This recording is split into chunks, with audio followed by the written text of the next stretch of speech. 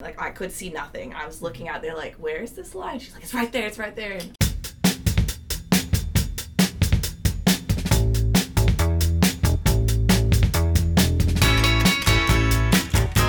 this is Ecological Adventures, the official podcast of the UF-IFAS Department of Wildlife Ecology and Conservation. I'm Rhett Barker. Ecologists go from their own backyards to the edges of the earth in pursuit of knowledge, dealing with discomfort, sometimes dangerous animals, and unpredictable situations.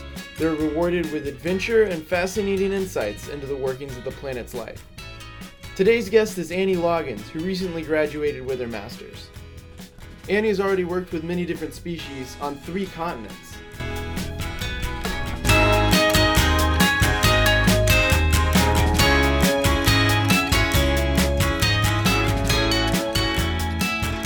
What's your favorite organism you've studied and why? oh my gosh, it's so unfair. It's like, I can't even begin. Well, so if I had to go for my weird animals that no one knows about, I always tell people about the quoll, which is an Australian animal. It's related. It's actually, well, on mainland Australia, it's the largest native carnivore that's left. So it's related to the Tasmanian devil, but they're pretty small. The ones I worked with were in the north, and those were especially small. So they're only like, the size of a guinea pig.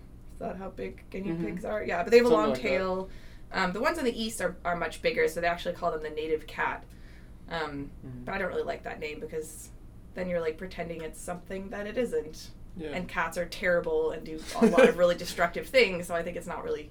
Anyway, but yeah, I really like them because we trapped them when I worked in Australia, and they were just jerks. Like, they were just terrible. They're always trying to bite you, and they're little carnivores, so they have really sharp teeth.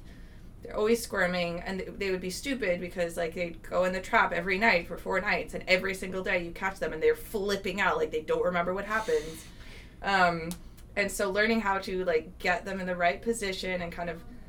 We had to microchip them in the back of the head, which means that you only have, like, their head to hold on to keep them from biting you, which is not that much room. So you had to, like, figure out the right tension to, like, put your hand on the back of their head so they wouldn't turn around and bite you, but, like, I started out doing it too strong, and they got really stressed when you did it too strong, so you had to kind of just, like, put a little bit of pressure so they would know that they couldn't move, but, like, not too much. Anyway, it was tricky. But yeah, but I liked them because they were so feisty, they were so, like, annoying, really pretty, like, you know, they're polka dotted with black tails, like, they're just gorgeous animals, but also just jerks. And that just kind of appealed to me, I guess. Also really endangered, that one. Yeah. Yeah. What's an unexpected experience you've had because of your work?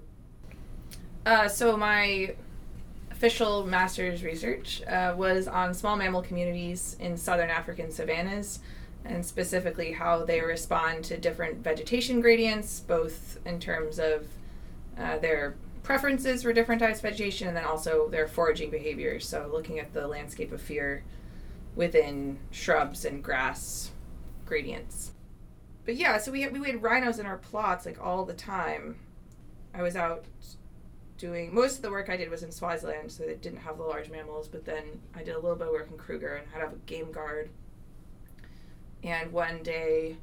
Well, every day there were rhinos. So every day I couldn't get to some of my plots. We'd have to wait. We'd have to kind of navigate. We'd sort of skirt around the rhino. The rhinos were usually sleeping or foraging maybe, but they were pretty chill, but still, like, you're, like, kind of sneaking around and doing other stuff. And it was just funny because one day, we're used to the rhinos, they're everywhere, whatever. But one day I remember that game guard just, like, pausing, being, there's a lion. He's running towards us. Like, you know, and that was the only time I saw her get freaked out. But it's funny because I couldn't see anything. Like, I could see nothing. I was looking out there like, where's this line? She's like, it's right there, it's right there. And, like, okay, I'll just trust you. And yeah, that was the only time I saw her get freaked out. And we kind of backed away / ran a little bit, sort of jogging in the other direction. And, I mean, I never saw the line. I don't know where it went.